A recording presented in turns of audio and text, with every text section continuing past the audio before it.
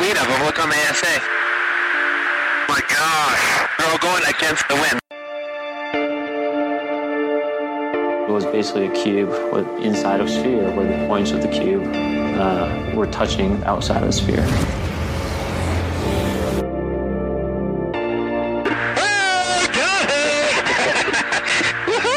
Roger. There's troubleshooting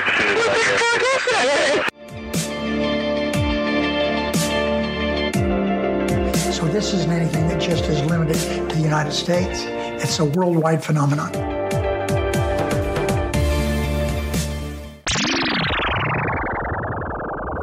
Hi everyone, and welcome back to That UFO podcast. This is the listener call-in show number 2.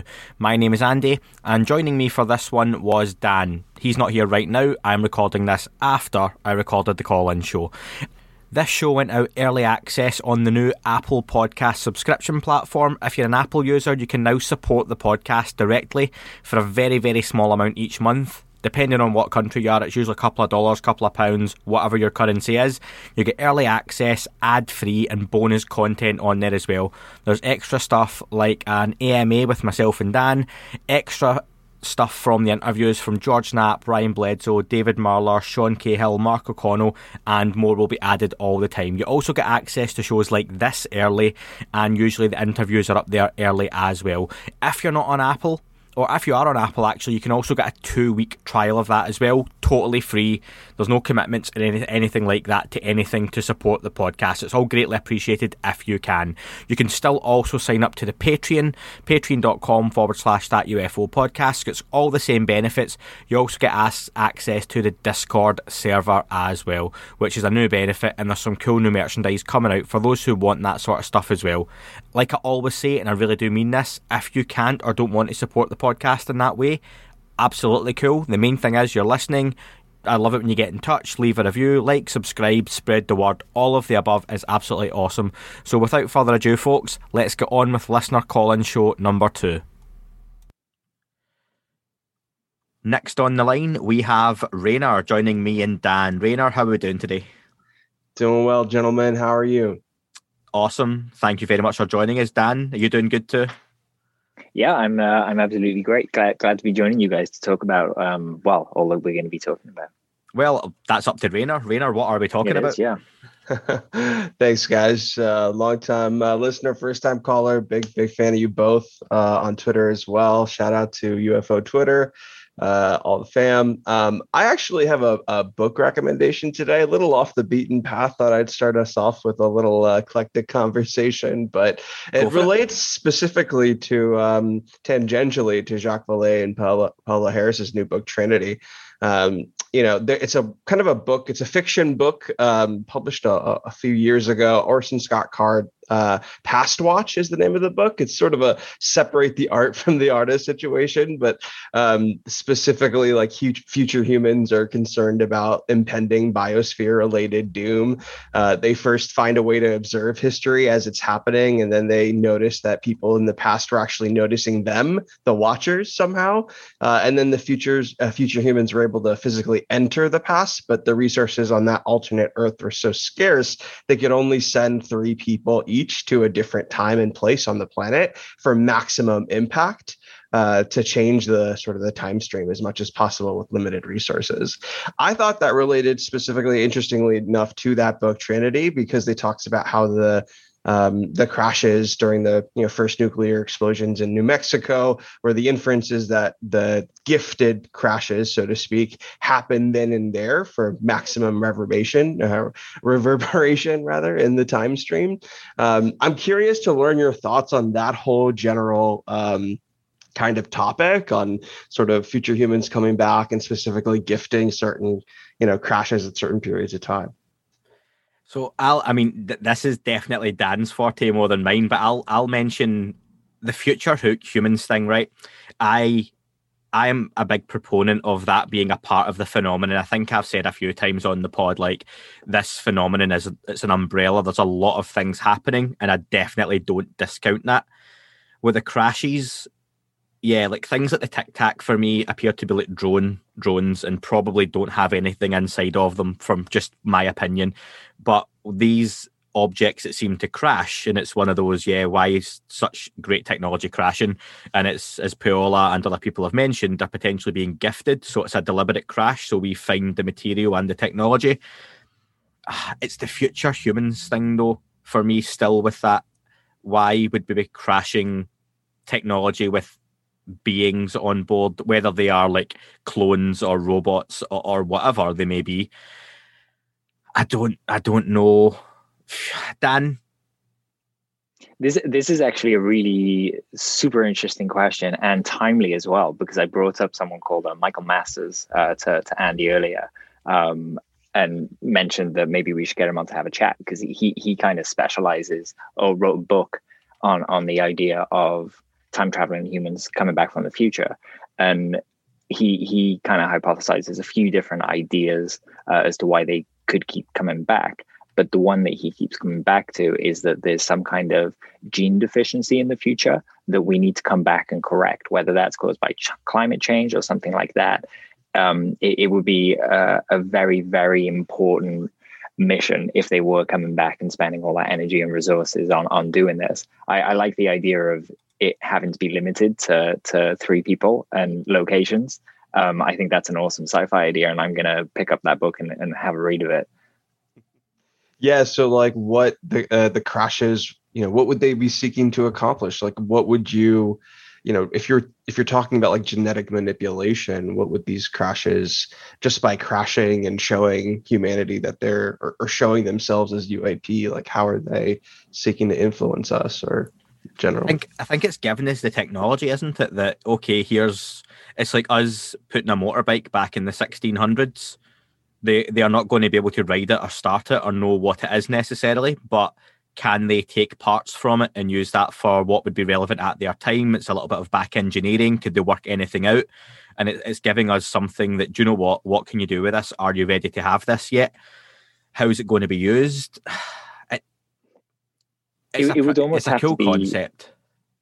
It would almost have to be like a puzzle box that, as we access different technologies in our kind of march forward in technological progress, we would be able to access, another kind of feature of this material that we were given.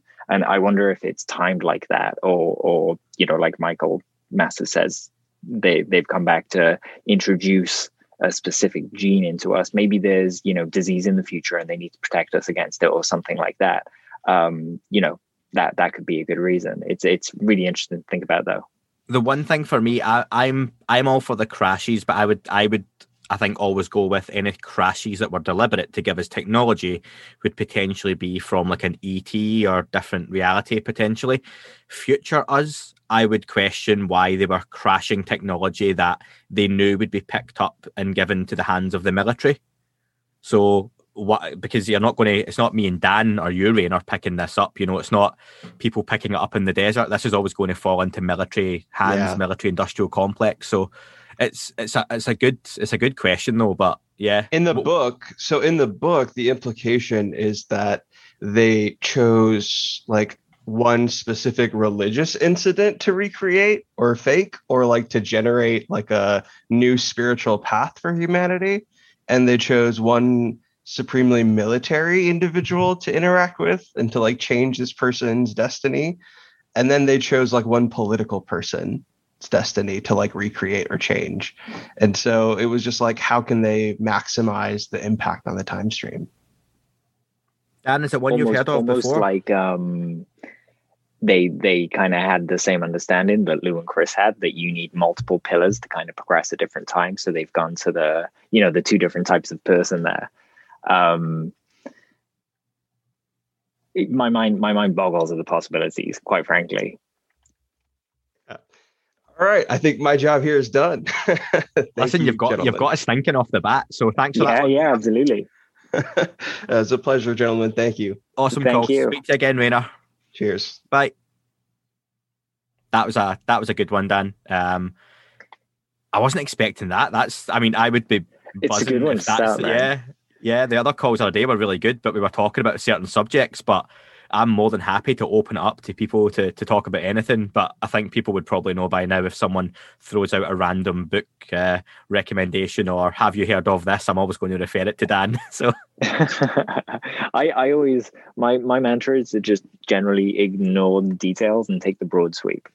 So if he's like a book, I'm like, I haven't read it, but yeah, I'm sure he'll give us the lowdown, and you can kind of play with it. Yeah, let's see who's next. That was fun though. Next up, we have Jared on the line. Jared, how we doing? I'm doing good. How are you? I am awesome. Dan is also here as well. Still, Dan? I'm great, thank you.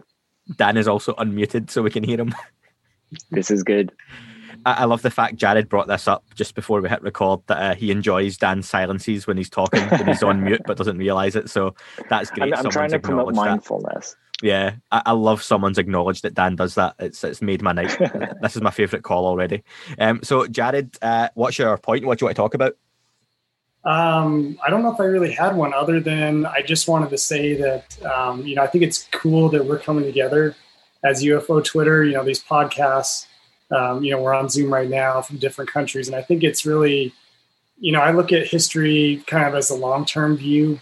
I think it's all these natural, or not natural, but man-made borders that we have from nations, the United States to Canada to Mexico, to the different countries is kind of silly when you take a step back and look at 95% of us have so much in 95% of us are exactly the same. There's only that 5% difference. So, I look at this topic as bringing the world together. Yeah, it's a small community right now, but that's the thing that I'm most excited about.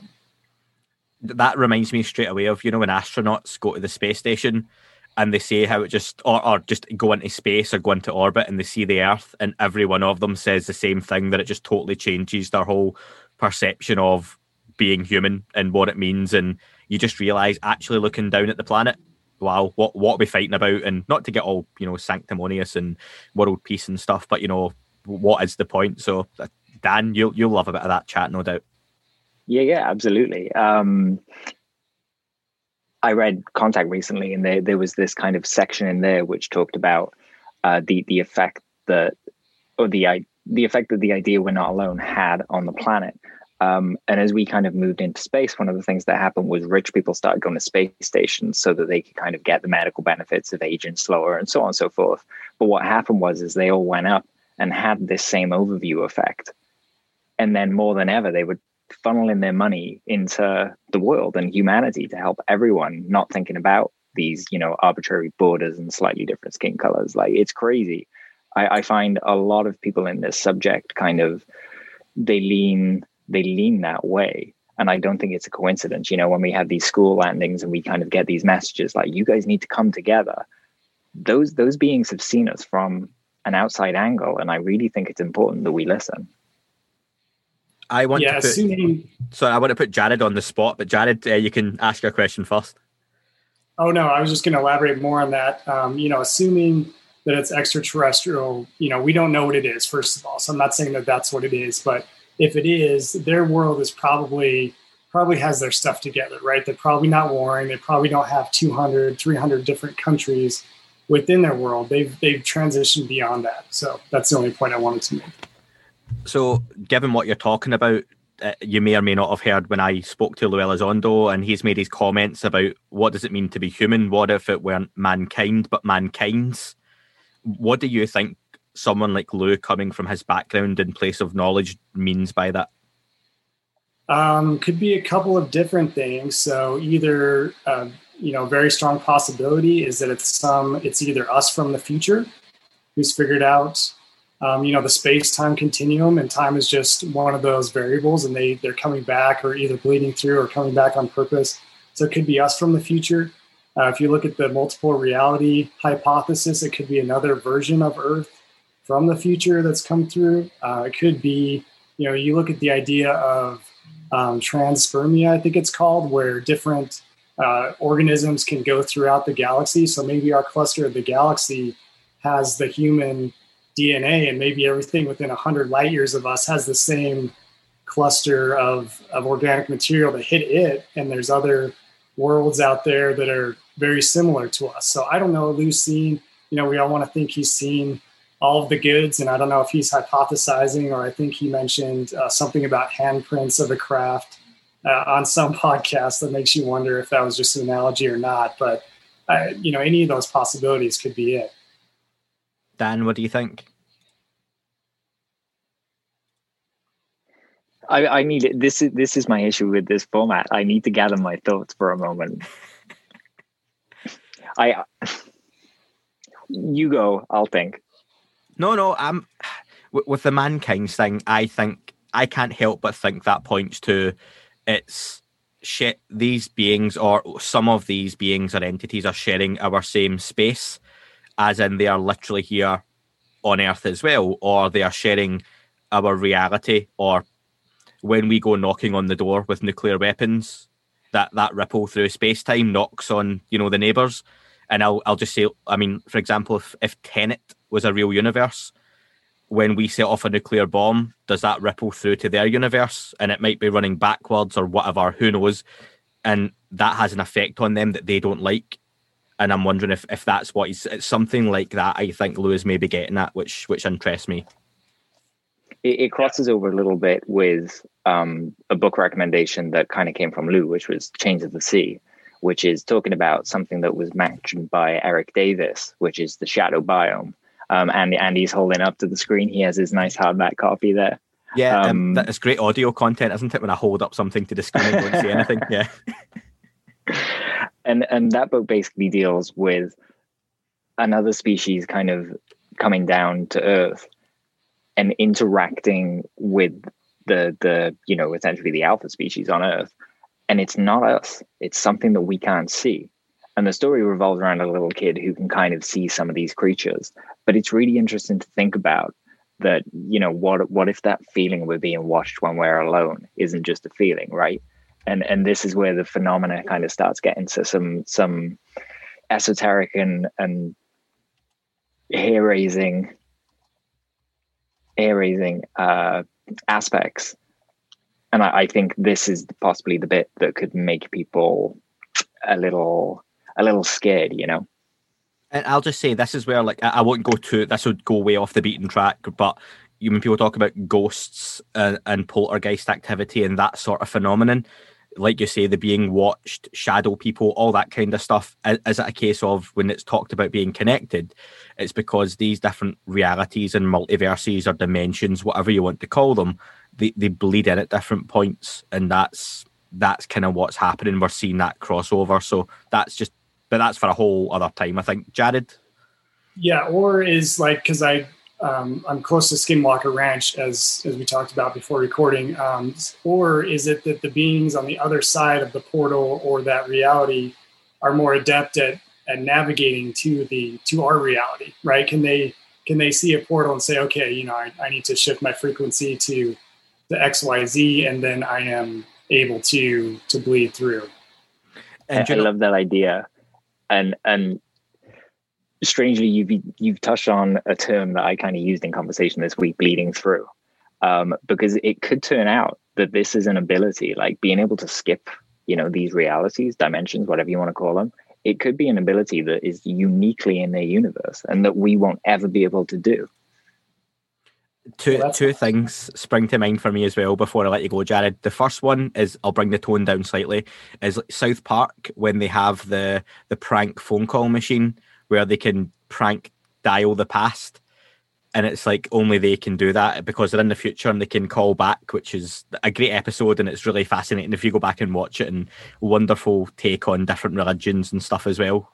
But also, I wonder if some of these craft, and again, this is the sort of stuff I'm going to be talking with Dan and others on the What If episodes, in some of these craft, when you talk about bleeding through and it's a window to our reality, can they even necessarily leave these craft? When they're non-physical, are they potentially on something on their end? And Quantum Leap, if you've seen the TV show Quantum Leap, where in one place you're in like a physical chamber or craft or device, like a simulator, and it allows you to see that other reality, but are they necessarily able to come in here, all of them? And I wonder that sometimes as well, but that's just one of my random thoughts.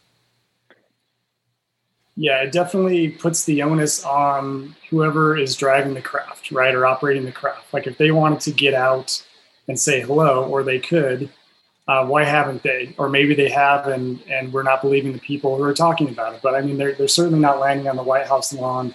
It feels like they have a lot more control over this, obviously, than we do. But I'm more on the Wu side, and I think that as we turn our attention to that and maybe raise our spiritualness as a society, then maybe we'll be able to interact with them more.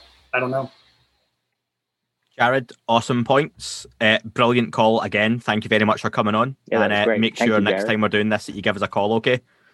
Okay, sounds good. Thanks, guys. Awesome. Have a good day, Jared. Yeah. That was an awesome point there from Jared, all the way from Utah. Next up, we have Luke, who is a little bit more local. Luke, how are we doing today? I'm good, thank you, Andy. Thanks for having us on. No, thank you very much for giving us your time. Dan is with us as well. Dan, you saying hello? Hey, yeah, I'm still here for this call too. Do you know what it is? I'm saying that. That's 3 times I've said that now. And when people listen to this, they're going to hear me saying this after each call. Repeatedly, yeah. And I could just probably assume I'm okay. Yeah, I'll make noise if I'm not okay. Just assume Dan is here and he is fine, okay, until he speaks. Well, but hello both. Yes, and hello to you, nice Luke, to meet as well. you, Luke. Nice to meet you too. What you want to talk about today? There was a couple of things that I was just going to talk about, in just with regards to the recent things that we've got bubbling away under the surface. I'm really personally really excited about NASA and their willingness and openness to want to study, like, you know, the UFO topic with a scientific eye. What for me is interesting about that is that it's going to sort of help to it should be a wake-up call for the rest of the sort of scientific community, because it really has a different air of credibility when it's NASA. I just wonder sort of how long it's going to be when they do start reporting their findings, like how long it's going to be before Neil deGrasse Tyson is coming out on social media and disagreeing with what they're saying, if what they're saying they're finding is anomalous. Do you know what? Look, let me mention that, because I'll bring Dan in on this. Now, Dan and I had a private conversation the other day that is no longer private, because I'm going to tell you. And it was about Neil deGrasse Tyson. And I had the same thing, that he constantly disagrees. And it's disappointing, because I used to be a really big fan of his. But the more I've got involved in this subject and you see how he talks about it. But Dan had a bit of Dan had a bit of a different take on the Rogan interview. And Dan, I'll let you. What were your thoughts on Neil deGrasse Tyson on Rogan? So I really enjoyed the Rogan interview, because I think Neil deGrasse Tyson kind of gets taken out of context a bit. So his comments sound a lot harsher than they actually are, similar to Brian Cox. Like, I don't know if you've seen in the news this week, there was an article saying Brian Cox has kind of changed his opinion. And he hasn't really. What he's been talking about is the number of exoplanets that could potentially harbor life being so huge in a universe that's almost infinite, that there's bound to be life out there. He's talking about it from a very specific angle, and everyone took that as being a reference to the Navy videos. With Neil, I always mix his name up, deGrasse Tyson. Yeah, that's the one. Yeah. And with NDT, I'll just call him Neil. with Neil, he has a really interesting way of looking at things. And kind of up front, he said he doesn't agree with it, the videos are alien. But he goes on to explain that it absolutely should be investigated, which I think is the most important point, because that's what we want everyone to agree on, so we can form a proper task force to investigate this stuff going forward.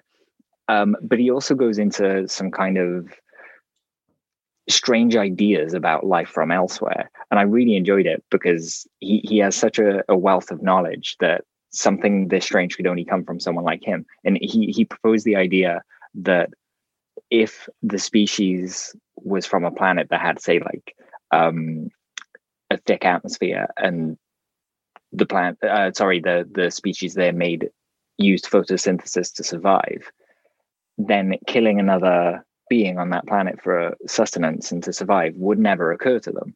So if somehow they made like flying seed pods and flew through space and came to Earth, they'd be horrified at like this crazy murder industry that we've created, and they wouldn't even understand it.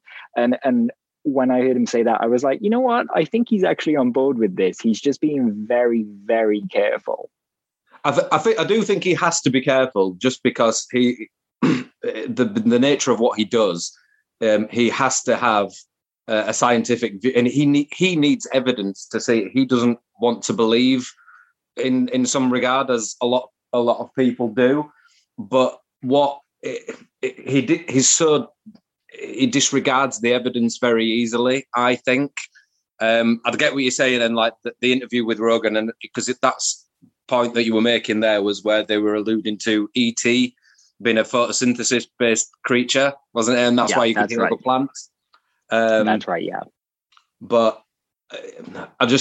if the other thing with the NASA is like, if they've got something that is anomalous, like what evidence are they going to bring to the table to say that it is anomalous? And is he going to say, well, that's a grainy photo, NASA, that's not good enough? You know, at what point do you draw the line with that? Do you know, it brings in a point, look, that I've been talking to Dan about, and this goes back to the New York Times headline about, you know, no evidence of alien technology or alien spacecraft, but we can't rule it out. Different people and different organizations are going to have different interpretations of what is evidence of alien. Because if you're saying this isn't Chinese, US, Russian, all the above, but it might be something else. Okay, so what is something else? What's the evidence? And NASA's a really interesting one for me, that if they are going to come into the conversation in a serious scientific way, I posted earlier on SETI's post that as a place or an institute like SETI, totally redundant now, because they've been searching for a long time and they've found nothing. Yeah. You know, it's a lot of money going into a vacuum potentially, or as places like SETI needing new leadership in a different direction, because if it's taken this new administrator, Bill Nelson, to go into NASA, and after 1 month, this is what he's instigated, it's a new line of thinking, and he's came out and been really open in an interview and mentioned that he was read into these briefings a couple of years ago as well. Again, it's a fresh way of thinking and a fresh approach, and maybe that sort of old boys club we talk about sometimes in terms of podcasting or ufology or whatever is spread throughout these organizations and institutes as well. So places like NASA, SETI, anything else is maybe due for that shake-up. And, you know, at the highest levels, Congress, are we about to get potentially someone running for Congress who has this issue at heart as well, and Lou Elizondo? So I'm really... I thought it was a breath of fresh air. It was a very short interview, the 2.5 minutes. That clip that we got, and it left you wanting more, but it was very hopeful for me. I don't know what you think about that, Dan. There was a kind of a knowing smirk energy to Bill during that interview, wasn't there? And I was curious, you know, if he was briefed on these 3 videos 2 years ago, he's definitely been briefed on more since. You know, the UAPTF, whether they're working directly with him or not, like, they're going to want NASA's archives of data and unknown tracks and things that they've seen. And every single anomalous thing in NASA's history is now going to be looked at by this fresh set of eyes. And it's very, very exciting because he could find all sorts, and he's clearly up for telling us.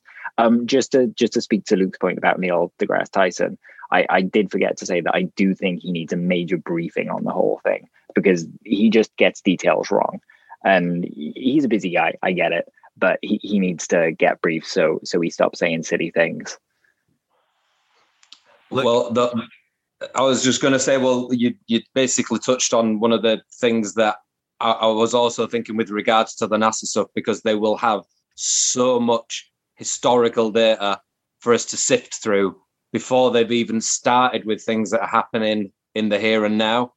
And, you know, how are we going to bring that to the front, you know?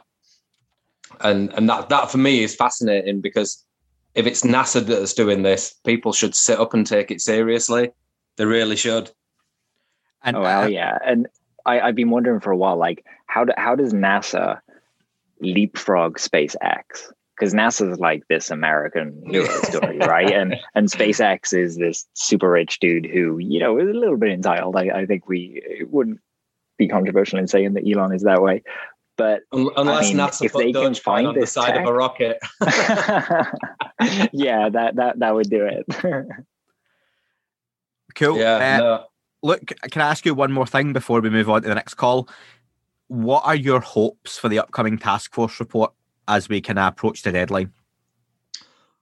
Oh, there's two voices inside of me, right? There's what I want is not what I'm going to get. My inner, I've been into this subject since I was 10 years old. You know that we've had conversations about this before.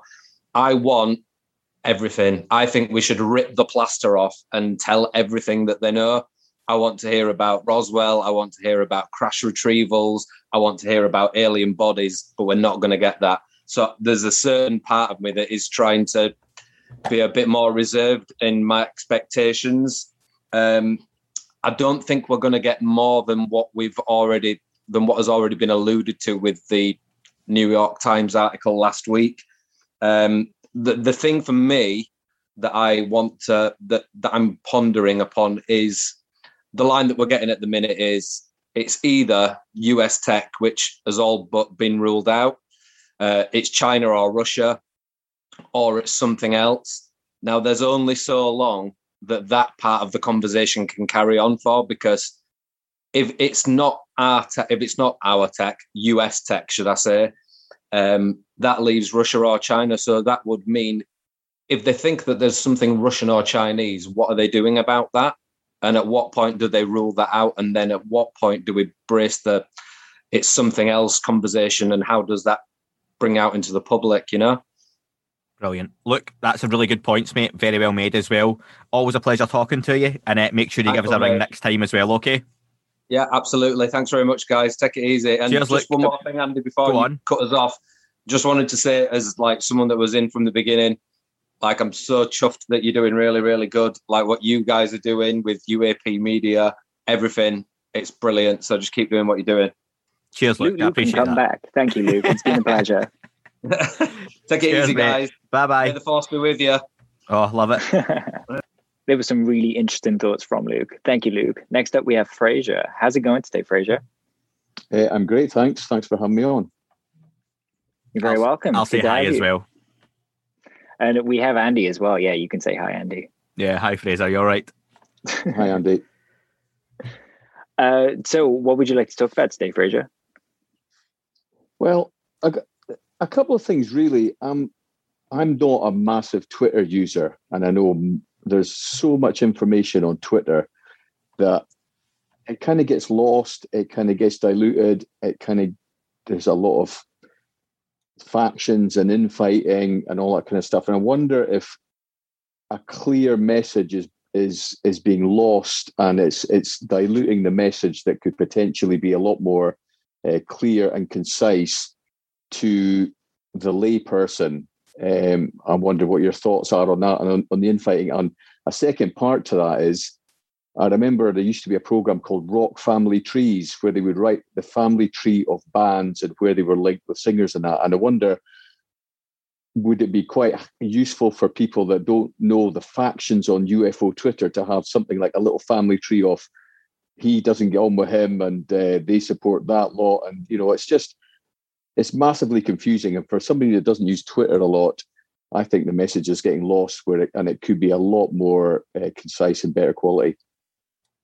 You know what? I would really agree with you there. And what you find oftentimes is like people will bring up some information that was discussed, 5 years ago when something was put on a shelf and decided it was a hoax. And it'll come back up and things find a whole new lease of life as these different factions kind of start to argue around it. So you're right. That wouldn't be a bad idea. We tried to, it's kind of part of why we started UAP Media UK, was to kind of, have just a few people that all agree on the messaging and then kind of use that as a base to inform, journalists or MPs and things like that. And then they can land on our website and everything's nice and consistent and there's no infighting, But you're right. Like almost like an international version of that is needed. That just like a UFO.com that someone can land on and just see exactly the lay of the land. Andy, what do you think about that? Yeah, it's probably quite timely given some of the things that have happened in the last day or so on Twitter, and a lot of it's really petty. Fraser, you're right. I used an analogy at the end of the last podcast. It was one of the updates about how a lot of people, it's like when you first find a band and you find them in like a bar or a club, and as they get bigger and better, you kind of lose a little bit of that passion for them because they're not yours anymore. And, you know, as U2 or Oasis go on, you start to get critical of their further on albums. The fourth and fifth album aren't as good as the first, and it changed their sound, and it's not what you were interested in. And I think what I've noticed, like especially from like UFO Twitter or the social media side of it, which I've only really been a part of the last kind of year and a half, 2 years, and even until I started the podcast, it was very much I just watched. I didn't comment on things. You've got people for a long time now, and it goes right back to folk from the 70s and 80s. Like I spoke to Malcolm Robinson, and you've got proper old school ufologists who want mostly no part of the social media or the, if you want to call it, younger crew or whatever it might be, kind of coming up, because they do the same book tours with the same people and they've got the same crowd, you know, and they talk about the same cases. And then you've got people who maybe started out on the social media side of things, almost pioneering it, who, and I'll like Andreas Freeman Stahl, like our friend Adam, who was one of the first guys on there as like a UAP activist, and he was actively promoting and pushing certain agendas, and I don't mean agenda in a negative way. And you had a whole crew who now see this flooding of new folk online, and I suppose that includes people like me who started a podcast in the last year. Every other day there's a new podcast or a new YouTube channel, and are they all necessarily in it for the right reasons? And that's like fake accounts and people having alternate accounts and all that kind of stuff as well. I think it is that, like I say, going back to the band analogy, people are they come in at a point and they enjoy what they're a part of, but as it changes and evolves, and it's changing and evolving so quickly, they don't always necessarily like what it becomes, and they have an instant dislike to the change or some of the people that get involved. And I think it's just that 2020, 2021, like I'm 35 and I don't get TikTok, right? And I keep getting told, oh, you should push onto TikTok and do it. No, I've got no interest in it. And Dan's nodding, I've tried it. I don't get it. And that's not me, oh, I'm old now. Maybe it is, right? But, you know, the charts aren't as good as they were when I was a kid. But there's just certain platforms I don't want to get involved in because the tone of the conversation or the direction of it is totally different to what I'm interested in. And it goes back to your point on, like, you know, does the message get lost? Yeah. But I think everyone's got a voice now, and especially on platforms where you're almost anonymous. Obviously, having the podcast and my name's out there, people know me, people can find me on different platforms. But when you've just got a random Twitter handle of whatever it might be, you know, UFO guy 165. I mean, if that is someone, hi, you know, but it's probably not. I'm just picking out a thing. You just found my alternate account there. Damn it. Yeah. But, you know, like it is going back to, there's a lot of conversations in the UK and about sports just now and anonymous accounts, and people don't have that accountability for their actions or what they say. So you get a lot of people just name calling and going into these little factions, like you say, setting up private groups. I get invited into a few of them, and there was nothing particularly untoward. I just don't necessarily contribute or take part in that kind of stuff. So that's where I've tried as best I can, especially having the podcast, taking a step back and talking about the things I'm interested in. I'm particularly interested in what's happening right now because it's massive. And I think in years to come, it's going to be a time we step back and look back on and go, in a couple of years, a lot happened. A lot of information came out. A lot was spoken about. There was some noise amongst all the chatter, but I don't think we maybe appreciate right now how much information we're getting. And I think you're right that within all forms of social media, UFO Twitter being the biggest one, a lot of the message gets messed up and kind of spread out. So I know I've rambled a bit there, but I hope I've kind of made my point relatively clear for anyone listening. Yeah, I think when I started my interest in the whole subject donkeys years ago through my late father-in-law, reading his old Eric von Daniken books and stuff like that, and there was quite a small amount of information out there, and now there's some amazing evidence coming out over the past couple of years of videos and photographs and all that kind of stuff. And I just think you see some Twitter streams, and then all of a sudden a random picture will come up and you think, well, that looks really good. Where's that? What's the context? Where's it from? And it kind of maybe going on to my next point is my fear is that this report is going to be pretty sterile. I think I don't have particularly high expectations for it, but I don't understand what the US government's hang up is, even by just show us something good quality. There must be unbelievably good quality stills or video out there. There will be, definitely. Just release one or two. Just say, look, we have found this.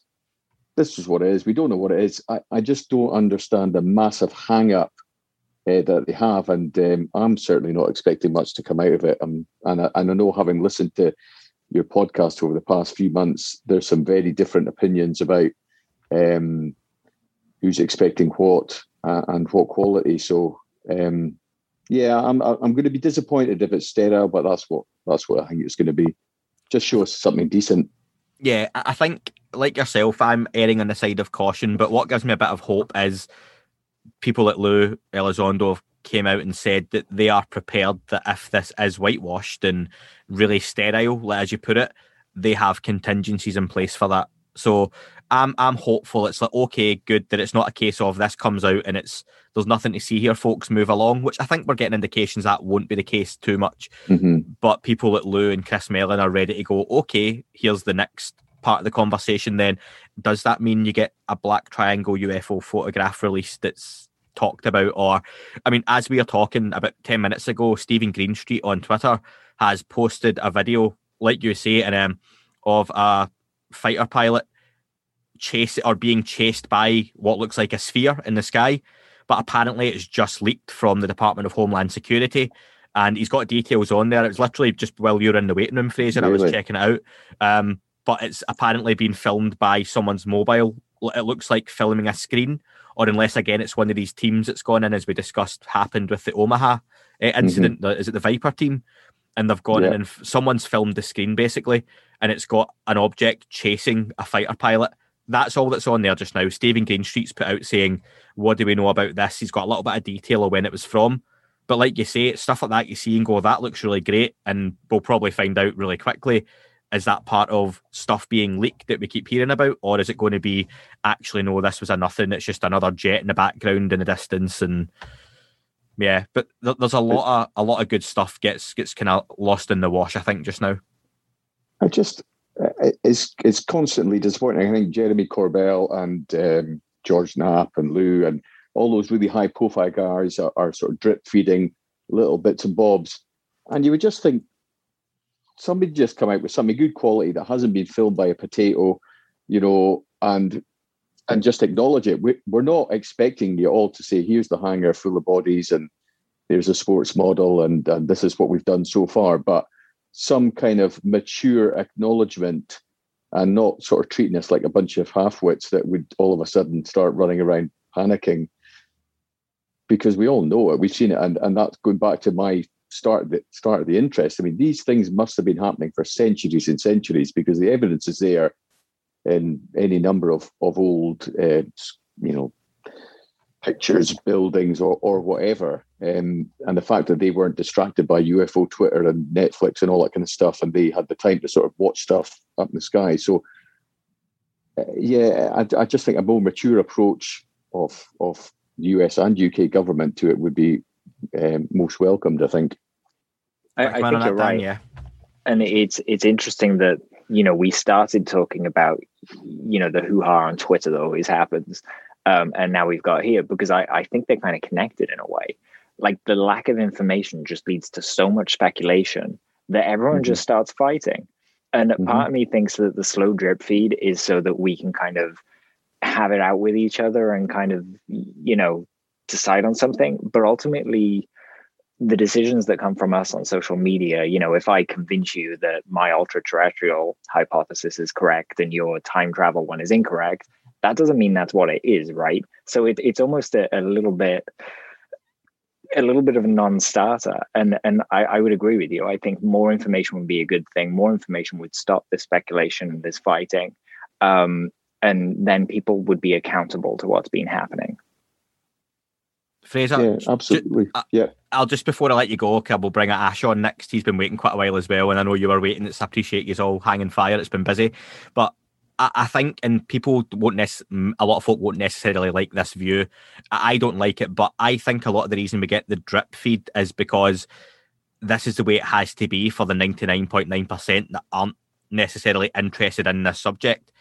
I think people like us that have followed it for a long time and looked at it and are more open-minded and even ready to be proved wrong, in the sense that what you thought was wrong, but here's what's actually happening. You'd be right, okay, and you can immediately change tack to right, okay, this is what's going on. It's different planet, different reality, different dimension, people living under the sea, whatever it might be, right? Just throwing stuff out there, and we could deal with that and use that as the conversation in the direction we have to go in. But I think it's for the rest of the general public, where it's just got to be little bits and pieces that they can literally show and go, we've now been talking about this for a few years, and the news reports get a little bit more serious each time, to the point CNN and Fox now on a daily and weekly basis, particularly in the US, have got guys like Lou, Chris, Sean on talking about this. They've got senators being asked about it, the NASA administrator coming on interviews and talking about it quite openly, that he's instigated investigations. I think it's one of those things, like I said earlier, we'll look back eventually, hopefully, and it might be a case of still further years down the line, but look and go, do you know what? Between 2017 and 2022, 23, look what happened. Here's the timeline of what went on. Hopefully, that's what I kind of hope anyway. All right. Cheers. Thanks for your time. Anytime, Fraser. Please call in again next time, okay, mate? I will. Thanks for your time. Have a nice evening. See you later. Fraser. Bye. Cheers. Great call there from Fraser, and Dan made the point as well. He was going to ask, but we didn't have a lot of time. Wish we could have spoke a bit longer, but it makes you wonder about UFO Twitter, and is it intimidating for some people? Because someone like Fraser there, who's very eloquent and well-spoken and understands the subject, probably would contribute quite a lot, but seems to not, because he just looks at the nonsense and, you know, the BS that goes on in the social media side of it and stays away. So, but yeah, really good points from Fraser. Next up, who's again been waiting a while, it's been great to see how popular this has been. We have Ash. Ash, how we doing? Yeah, good, thank you. Yeah, really happy to be on and look forward to speaking with you guys. Well deserved being on, because you've been waiting long enough as well. So Ash, without further ado, what do you want to say to myself and Dan? Well, I just thought with the upcoming UAPTF report, I was thinking, what does that mean from a UK perspective? Because I know a lot of UFO Twitter and a lot of what's discussed is obviously very US centric, which is, obvious due to, their current interest in the subject. So it was really, I don't know if you guys were aware of this, but back in 2016, there was a report that was sort of surfacing around about the potential of a sort of hidden MOD UFO desk that had continued post the 2009 closure. I don't know if you're aware of that. Dan? There we go. Remind me, what was the name? Well, it was allegedly, there was no name of the unit, but allegedly it was sort of like moved to 7 Soho Square in London and was potentially now under the command of an American colonel. So my theory is that, was this sort of sucked up by ATIP? Did they kind of like hoover this up? It's allegedly been funded by the US. And I know from conversations I've heard, Lou Elizondo speak about, and Tom DeLonge and Jeremy Corbell over the last couple of years, interviews they've been involved with, they've kind of alluded that the UK are still involved, but not kind of gone any further than that. So it's just an interesting point around that news article. It's just the UK are definitely sitting back, aren't they? And like the BBC haven't even come into it until the last week, and then we just get like 2 little reports and 1 article kind of stating what's happened, but it doesn't really dig into it like that Telegraph piece did. I think the special relationship, as we like to call it on our side, certainly for me indicates that we probably defer to our big brother. If that desk was real, I would say that your theory is probably correct, that they went, you know what, let's centralize the efforts. We don't need this one over here. Let's bring it over here. I don't know whether that's true or not. I'm not talking from knowledge, but it's a very curious thought, especially since we know that these UAPTF reports of the past few years went on to NSANet, so they were accessible from UK apparatus. So yeah, it makes you wonder, right? Oh, definitely. Yeah. And I mean, and the good thing about this was that apparently there was cited in the article that it was inadvertently published in the MOD's own magazine that this office had been moved. Now, I've tried my hardest to try and find this printed, because obviously that would be huge. If we could find that, that would actually, corroborate that, things have been going on sort of hidden away, and that this public closure of the UFO desk is kind of, that's not true. It's just gone underground. So it was called Defense Focus, the MOD's magazine. And here's a really interesting point. I'm not alluding that, anything fishy or underhand has gone on. But if you go on the National Archive website, bearing in mind it was 2009 that this closed, the public-facing UFO desk, the one that Nick Pope, worked for back in the day. If you look on the National Archive website, you can't actually find any of the Defense Focus magazines for 2009, apart from 2 months. The rest have all gone. The earliest you can get off the government website is 2011. So where are all the ones before that? And that would be, that's just an interesting. That's really interesting. I wonder if they're in that last release we have to go that got delayed 70 years. I wonder if it got sucked up into that pile. I'm going to bring this up with Graham Randall, because I think he's the guy to ask on this. He spends a lot of time in those archives. There you go, Andy. Just wrote down Graham Randall on a post-it note. I was like, Graham will be all over that. If he was, I think Dave as well. Yeah. It's just really interesting. I mean, particularly when you look at like Project Condom, the report in 2000 that was issued, and the kind of the executive summary and what was suggested at the end of that. You said UAPs are, the fact that they're an observable presence and it's indisputable, and they suggest further research into novel military applications, and that these have been sort of briefed to MOD technology managers. You're not telling me they've just sort of suddenly stopped that and not taken that further. It just, I don't see it. I've had guests, and I'll say British ones because it's not people jump to Llewellyn Elizondo and stuff straight away probably, but I've had British guests say to me that they're 100% certain that UK still has an involvement. When we say MOD desk or UFO desk even, I think you think back to the Nick Pope job or role, which obviously has had a lot of scrutiny over the past couple of years, and more of an administrative role than UFO hunting, as may have been made out in the press. I think that, what you're saying to me sounds very much the plausible way of going, that the UK has an involvement. Wouldn't be shocked if it was because the US were taking charge of it or steering it. I think the UK are better keeping lids on these things because it's not something they want to talk about anyway. It's not very British, is it, to talk about UFOs and aliens and stuff, as we know and we've talked about quite a lot. Not at the moment. Not yet. Do you know what? Yeah, that's right. I keep saying that, but I need to remember, like, it's changed a little bit recently. I mean, somehow I ended up on BBC Radio, getting phoned about it, and I got a call again last week from another BBC radio station asking me to go on, and I couldn't at the exact time they wanted, but they wanted to talk about the UFO stuff and that's why they usually word it, the UFO videos from the US, right? But they're looking to have that conversation now, and obviously the BBC have reported on it, Newsnight reported on it. Dan called into Talk Radio after Sean Cahill had been on and made a very eloquent point as well on air. The conversation is changing, you're right. I think here in the UK, very slowly, we're way behind the US and other countries as well. But I've said before, I think the UK absolutely still has an involvement. And I am really interested to see the UK's position after June, so July onwards, as and when the report comes out. Not that it's going to be disclosure or here are the aliens, but even if it comes out, and I was saying this on the last call, Ash, if it comes out and it's a big nothing burger, which is worst case scenario, people at Llewellyn Elizondo have commented how they have contingencies in place for that, and people shouldn't worry about if they try and put the cat back in the box. So again, if the conversation is going to continue, the UK have to get on board at some point officially. So, but that's pretty interesting. That's one for Graham and Dave, I think, to chase up on their end, Dan. Yeah, I think so. I wouldn't be surprised if Graham probably has, it's the kind of thing you'd say to Graham and he'd go, I have this file on hand. Graham remembers. Graham will have memorised all the magazines off by heart. For sure. But it's a good example of how we can lift each other up, right? Like, you found something there that we weren't familiar with. We now know about it. We have a great resource in Graham, and we can go to him. And I'm sure we'll carry on this conversation about what you brought up, and we'll dig in other places because of it. We can all help each other in this information age. I don't think it's a coincidence it's happening as, computers kind of came together and information was made accessible instead of us all having to fly to America to look at something in an archive. We're all able to share and help. And I just because I think the last call was about friction in UFO Twitter, I think it's nice this highlights how we can lift each other up and help the conversation. Definitely. Yeah, no, I totally agree. I think, it's all too easy to focus on the negatives that's going on Twitter. But, it's like, pooling that resource from everyone, everyone involved. It's a great tool. It really is.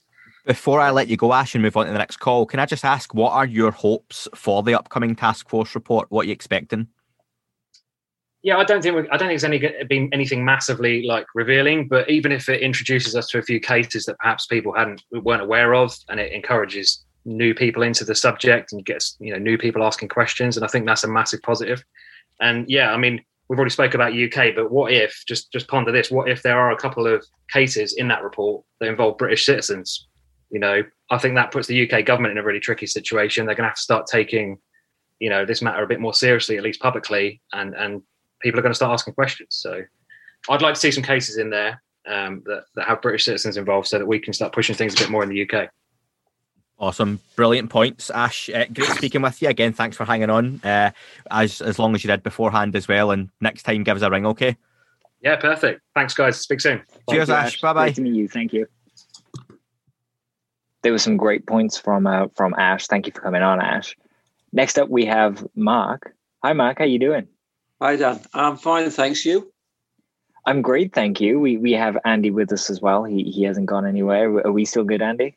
Yeah, I am still good. It's getting on here. That's over 2 hours of recording now. I mean, this show's not going to be 2 hours long, but we've been chatting to everyone as they've came on beforehand as well, and I think we're meeting a lot of people for the first time. That I know I've spoken to a lot of you guys on Twitter and everything as well. Yeah. So it's been lovely to speak to people and kind of chat before and after and stuff. So, and again, I'll say thank you, because this is going out in the future, which will now be the present if you're listening to this. But to everyone who has hung fire, because some people have been waiting nearly an hour to come on. So thank you everyone who has waited. And Mark, you've done that as well, mate. So what points did you want to make? Well, I mean, the floor is yours. I mean, you fire some questions to me if you like, and the disclosure thing, obviously, at the moment, and the potential report coming up is the most salient thing at the moment, I guess, isn't it? Absolutely, Mark. So we've had a real mix of opinions on the report. We've had the breadth of expectations. Where do you sit on what is going to come out, and what would you like to come out realistically? Good question. I mean, if I'm being totally honest, I'm not very hopeful of anything.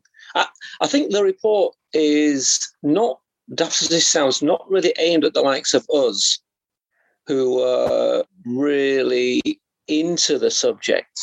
I don't think it will give us anything new. I think it's for the people who are, almost like passers-by on the subject, who will look at a headline and that's their only interest. They're not deep delving into the subject like we are. I think the report is going to be for them, and I honestly don't think it'll tell us anything new. And I mean, in their defence, what can they say to the public?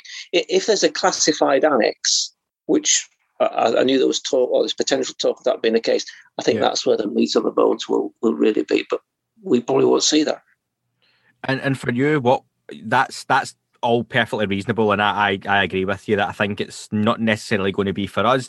I think there will be little bits of interest in there. We might have to do some digging to find them, but what realistically do you think would be the best case scenario? And I say realistically because best case would be here are where the bodies are and here's the crash debris. We're not going to get that, but what do you think we could realistically get in a best case scenario?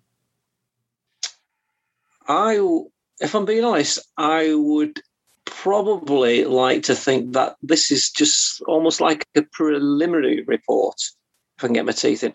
And maybe 6 months down the line, something with a bit more a hit to it, shall we say.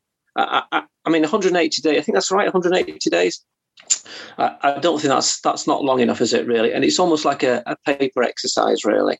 to tick a few boxes possibly, and for something a bit more realistic. I think you probably look at maybe another 6 months before. To be fair to the people doing the report, give them a chance to get something decent done. And as I say, this will be a preliminary report, and 6 months hence, something a bit more meaty. Dan, bring you in on that one.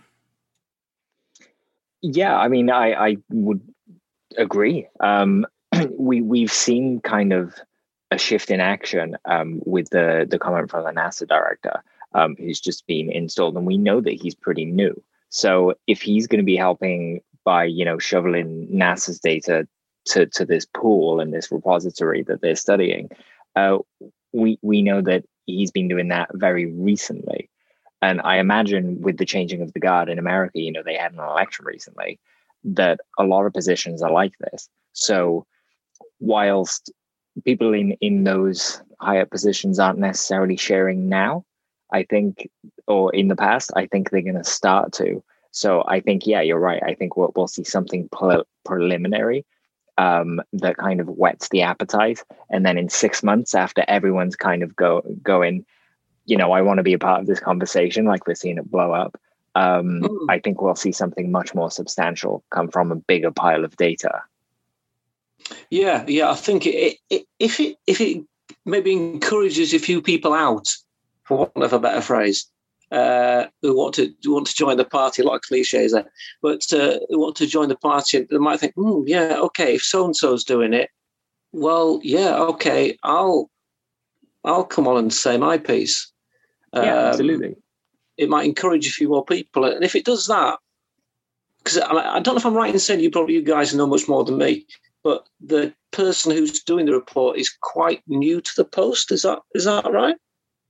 We had a changeover in January, I think, wasn't it? But that person has, Lou Elizondo has said that he has a lot of experience in kind of dealing with pulling lots of disparate bits of information together. So though he's new, I think he's quite skilled. And also, I think it's worth remembering that even though one person is kind of given the sword and pass to go forth and speak to all these different high ups, he's going to be kind of deputizing and telling people in certain places to go do certain things for him. So I think the manpower kind of there, it sounds like it's one or two people, but I think actually it's kind of spreading, a bit, and there's a bit more all hands on deck helping that guy kind of get this thing together.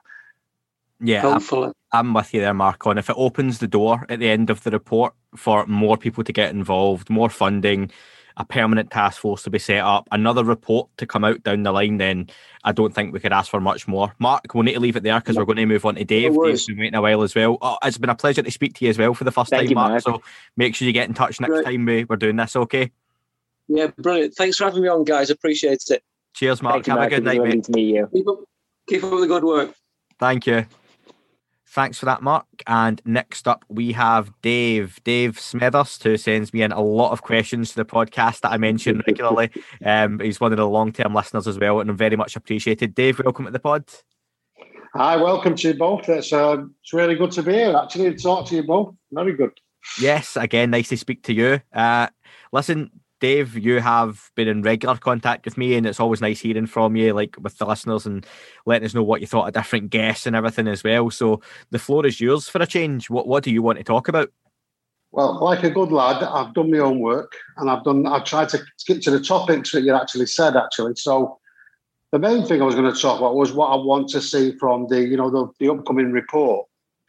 And I've got a sort of long list of maybe things that will be in, some of which I don't think will be, and then a bottom line. So I'll go through it. You just dive in if you want to at any time. So I'll just go through the list, see what you think. The first one I'd like to see is confirmation it's not ours and it's not foreign tech. And if they give us a percentage chance of that, sure, i.e. it's 90%, well, sure they are. And they might put some historical evidence in that. That might be quite interesting, how that relates to evidence from the past. These things have been seen 50 years ago, like Lou did recently on that, I think it was CNN interview. He said, well, it's been flying for let's next pick up. I'll do them one at a time then. First one, Dan. So I think that's absolutely what I'd like to see. That it's not earthly origin's not going to be the wording, is it? But we want to see it's not US, not Russian, not Chinese. We don't think this is man-made. It's something else, or at least the possibility. I don't know how likely we would be to get a percentage in that sort of report. I think what you'd be likely to get is the wording of it's likely something else, or there is a possibility. And I think for me, though, that would be mind-blowing that if you've got an official government document to the public with a fanfare and a media response that it's going to have, which has just a line that says, and I've said this before on the podcast, haven't I? Like, there is a possibility this could be alien technology, something else, a new type of phenomenon, something like that, that just opens the conversation up to, we have to consider this possibility. I think the mainstream media will latch onto that massively. What about you, Dan? I agree. Having anything in there that suggests it wasn't made by humans as we know them. I'm being careful with my language there, but having any of that suggested is huge. And if someone thinks that the UAPTF report coming out and only alluding to that is a nothing burger, step back and see the bigger picture. Like, the ketchup's out of the bottle, everyone's covered in it, there's no shower to wash it off. We're on this train. Yeah. I mean that's right, isn't it? Because you could even see that now, just with that admission now. You can see the newscasters going in for it, because once they've eliminated, it's quite obvious it isn't foreign tech. Well, I think it is. Once they've talked through it, there's sort of this embarrassed silence after 5 seconds. I think, well, what could it be then? It's clearly something that is other. No matter what the other is, it's something that's got a big logistical capability. It can operate worldwide. It can fly around with impunity. It's got technical superiority. I mean, whatever it is, it's something fairly significant. And that's even implied now with the questions now. So I think, I agree. And I agree when I listen to it on the podcast. I think that was mega significant, I think that is the main thing, really. I mean, it is my wish list. That's why I put percentages in, because I thought I'd nail them down. But you're right, there's no chance to give a percentage. We'll be lucky if they give us, if they're not ambiguous with how they say it anyway. I would have thought, Right, I'm going to skip I think some people would almost like a checklist going from, was it a bird? Was it a goose? Was it a blur? Was it a blur? Like real hand holding for some people. I won't mention names, but yeah. Well, we won't go there, because I don't have any blood pressure. But I keep picking the vape up here. I think I'm like some crap sort of smoking man. Risk averse smoking man here. What a risk is, Anyway, I'll skip my next one because I don't think that. What I was going to say was, and they're never going to say this, what's the most likely explanation, crypto, ultra, or ET? And is it one thing or different things? Now, I know there's no chance to say that, but can you imagine if they did? Well, we think it's probably 60% crypto because, we've got the base, and Catalan Islands. Well, ultra maybe, but it's doing our heads in a bit. Oh, an ET could be, but we're not really keen with that anymore, So that would be, but I don't think they'd ever go there with what they thought it was, because that's the next question, isn't it? Everybody's going to ask, I think. So anyway, the next serious one would be if they give an overview of the extent of what UFO information is held and what percentage they've managed to see. Now, again, they probably won't see that, but it'd be interesting if they set a scope of what they've actually been able to go through so far. And they might have to give some sort of assessment just because to anticipate the question some of the Congress people will ask, or the senators might ask. So that'll be interesting to see if that's in there. I don't know what you think about that. Dan? Yeah, that would be the scope would be an interesting thing, because at least then we know what history they've looked at and what companies they've looked at and what departments they've looked in. Have they been to the DOE, or did the DOE not comply with their order? So I think that would almost make the people who haven't complied accountable to the people who get to elect their officials. Yeah. And just conscious of that, I liked your previous point as well about the crypto ultra stuff. That won't be in this report because that's the language that we're used to. and Yeah. they will be nowhere. I would love to see it. I know that's what you were saying. You'd love to see it, like, but that's the language that is way, way down the line. I think. So, when you get to something else being the likely outcome, I think that's when you start to dive into what does something else mean. So you think they're just going to write their angel? He went there. Potentially, yeah. Chris Bledsoe with I was the ghostwriter there, but yeah, it was interesting. There was a guy, I can't remember his name. I do know his name because I can't remember the moment. He said that, I think it was on CNN again or something. He sort of mentioned, because it was in the Twitter, people were writing about it. He mentioned it might be interdimensional. Everybody's going, "Oh my God, somebody said that on mainstream TV." I know the guy's name. I know the guy's quite new stuff. And that's the only time I've heard anybody even remotely go there, about the thing we're talking about now. Because I think it's so freaky to people without an half-hour explanation that it's too difficult, I think, for them to go there. Anyway. And Dave, do me a favour, pick one more, your best one that's left. Yeah, right. Okay, I think there's loads of them, but I think that what I would like to see them talk about, if they would go for it, is I think I want them to see a long-term working group to suggest that. But clearly they are going to do that in some way. But I wonder if they're going to suggest some sort of Senate hearings. That's what I'd real love to see that as part of the package. Because I think they've got to do some sort of truth and reconciliation sort of hearing like they did in South Africa for people to come forward. I think that's a tried and tested model. They've got some precedent for that, how it would work. Dan's liking that one. Yeah. I absolutely love that point. Because the only people who can show us the faults with the system are the people who took advantage of them. And sure, we can look at them and we can be angry at them about it. Yeah. But we can also realize that they almost were suckered into these systems too. The military industrial complex that we were warned about we weren't warned because it was, this benign, really kind thing. Yeah. We were warned because power manipulates and twists people. We know that. Yeah. So if anyone's kind of gone mine with this stuff and kind of kept it to themselves, I think they're a victim of circumstance, and we need to show a bit of empathy for their role. Yeah. And it was the only way in South Africa, it was sort of cathartic for everybody, but they could come through it together and sort of everybody was confident in what had been said, and it was a new baseline. And I think that's probably very important, Absolutely. Dave, listen, it's not been long enough, but it's a pleasure to speak to you. It's great to speak to you guys. Make sure you get on earlier as well, so you can have a little bit longer, because you were waiting quite a while in the room. So good speaking to you, Dave, and absolute pleasure. Keep the questions coming in as well. Yeah. Pleasure to speak to you guys as well. See ya. Cheers, Dave. Bye. Bye.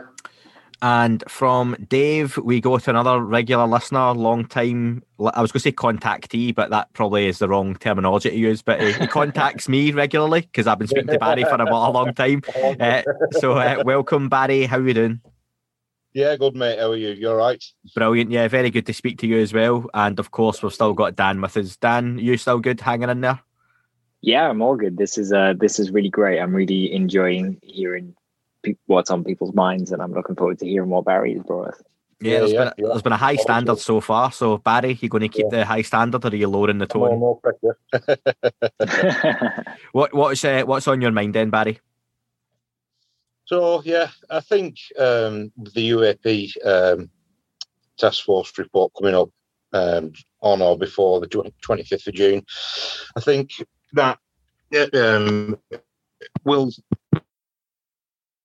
more like a report light rather than the big disclosure event that everybody's looking out for, looking forward to. I think it may beef up some stuff we already know.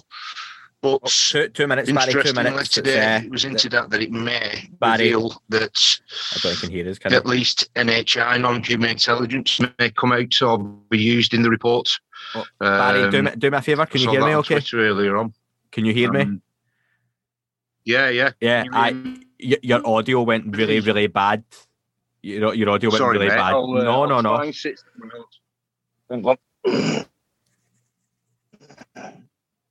You see, sitting over here might make a difference. I was trying to talk to you.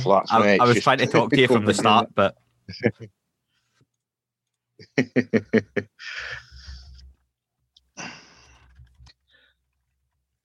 Cool. Yeah. Oh, sorry about that. Okay. All right.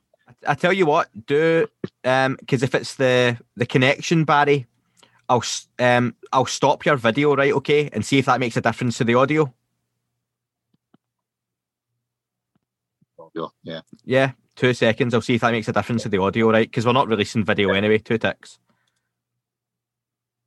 Can you still hear me? Yeah, I can still hear you, pal. Magic. Cool. 2 seconds. Dan, will it make a difference if we stop hours for this for him on his end? Bandwidth? No, not at all. I'll do the same thing. Yeah, cool. Right, we'll turn our videos off just because that might help your connection as well, Barry. Okay. Yeah, for sure. Let's do it. 2 seconds. Boom. Right. Cool.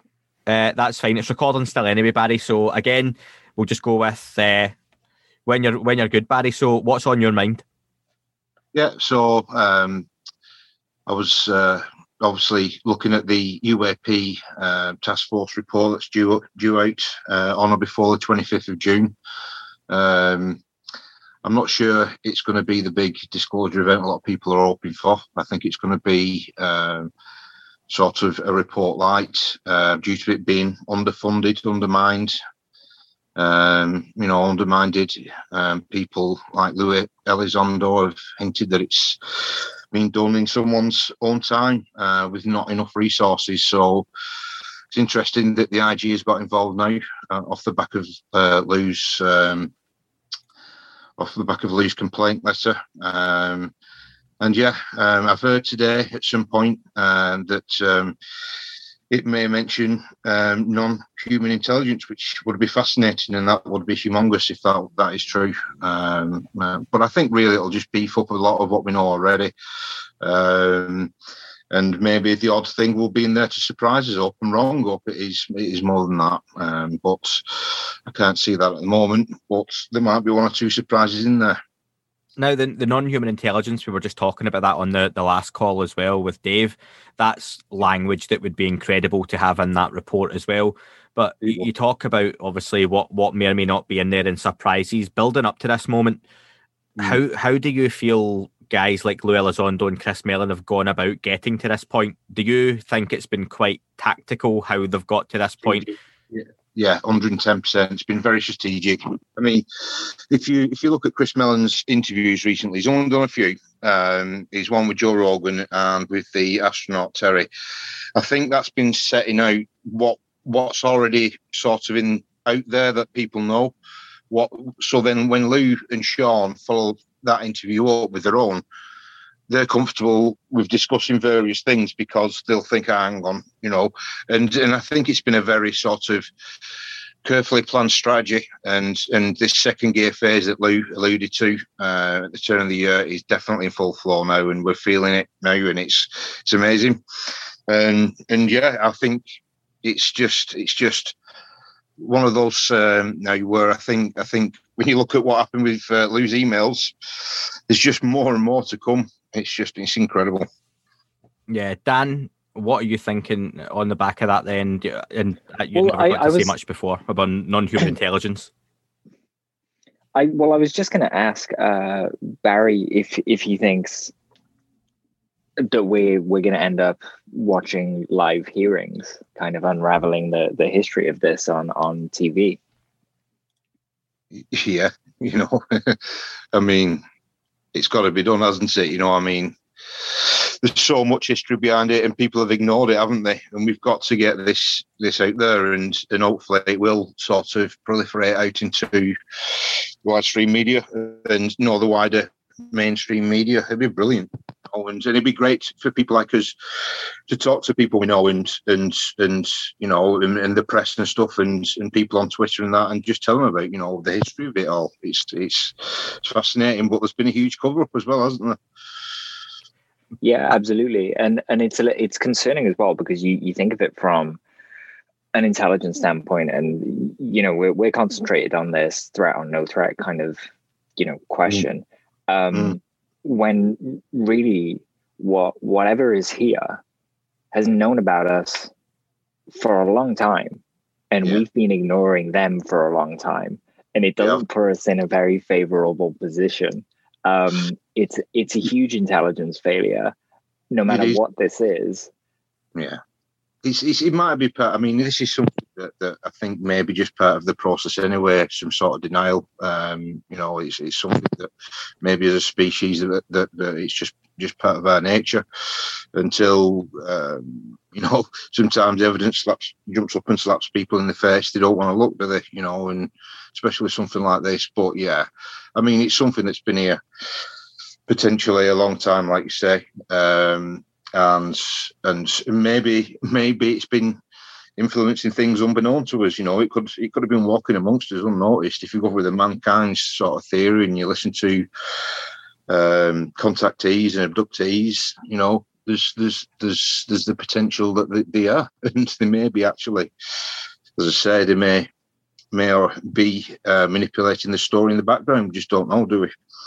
Barry, I want to ask you one more thing before I let you go and put you on the spot a little bit here. Where do you think we're going to be 5 years from now in this conversation? Well, I think we will. I think we should have at least confirmation that there is something, but I don't think we'll.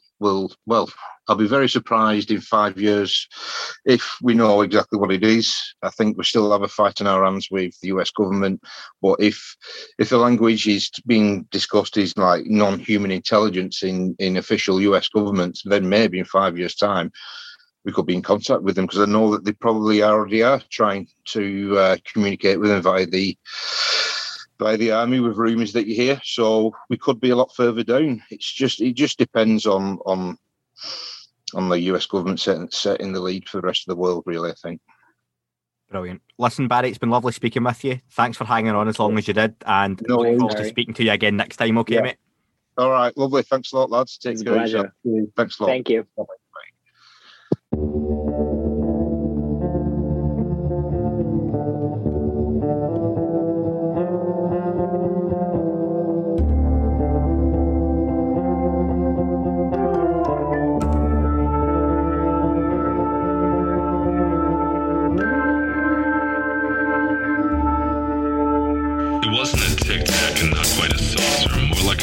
Designed by Chaucer, a little baroque and quite steampunk, like Alice was playing bass for the Parliament of Folk. The little fucker hovered right outside of my window, and when I shoved out the screen, he made it an issue. I don't think he expected me to see his ass, but I'd had some champagne and smoked a little around.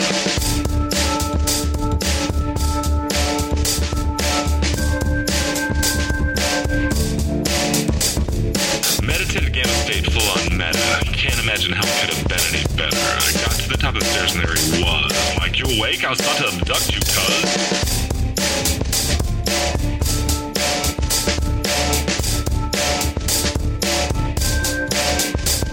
I jumped back and nearly kissed myself, and I climbed out the window after the elf, and I woke up in my bed and there was something on my head and everything was weird and everything was red. And I called out to my boys. They thought this was noise. They thought it was a dream. They thought it was my toys. They thought it was my problems, and they think I should seek therapy, and I don't know what to do because it doesn't really scare me.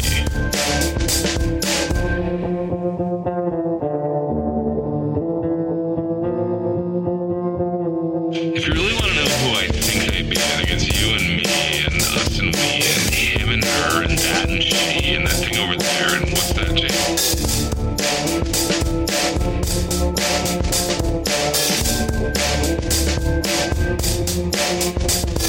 But for being serious, open your mind, consider your heart, consider time, consider your space, consider your lies, consider your life, consider your eyes.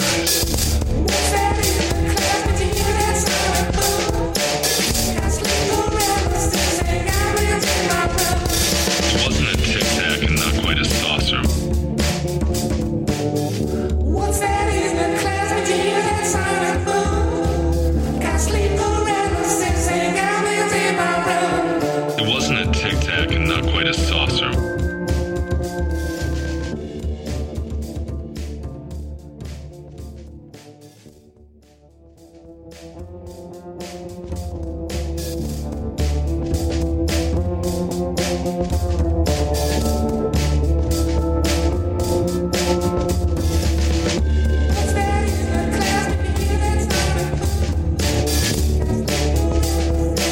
Thank you.